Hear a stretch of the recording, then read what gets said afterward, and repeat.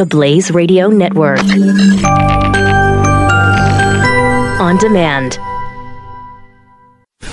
Glenn Beck. The Blaze Radio Network. Last night, there were cheers in heaven as Barbara Bush was called home.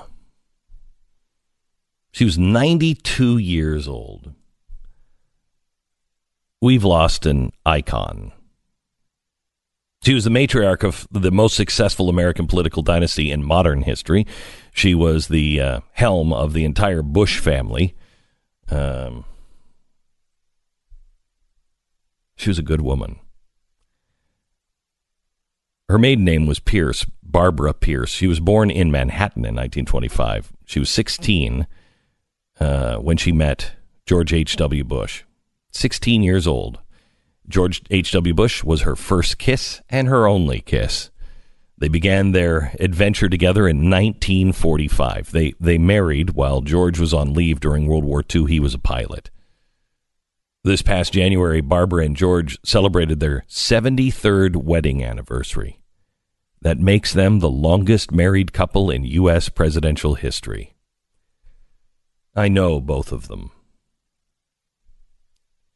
They are remarkable people. I don't think H.W. would have thought that he would be the one that would go second. She was a titan. After the war, the Bushes moved around a lot, 29 times to be exact.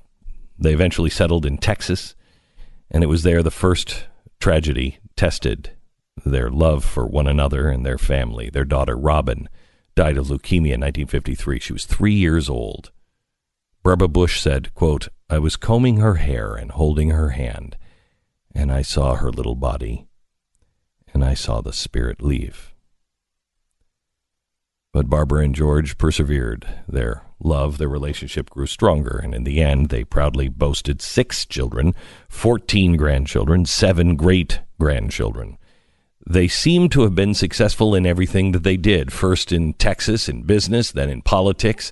Barbara would become the second lady from 1981 to 1989, the first lady from 89 to 93, and then the mother of the president from 2001 to 2009.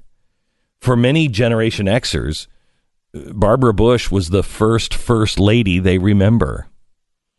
Her look was iconic. Everyone remembers her white hair and her pearls. Barbara said that her hair was never colored due to her intense love of the outdoors and swimming. I love the fact that she never hid her age. She was always outside enjoying nature. She told her granddaughter, Jenna, she said, "You know, honey, the pearls, I wear them to cover up wrinkles. Unfortunately, they no longer do, because you can't wear pearls all over your face." Barbara's crusade over the years has been universal literacy. She founded the Barbara Bush Foundation for Family Literacy. She holds honorary degrees from 5 different universities. I've never seen that woman ever do anything out of character.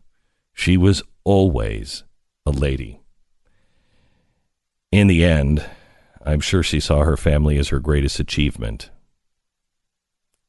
To quote Barbara one more time, "I've been the luckiest woman in the world, truthfully, and I know it."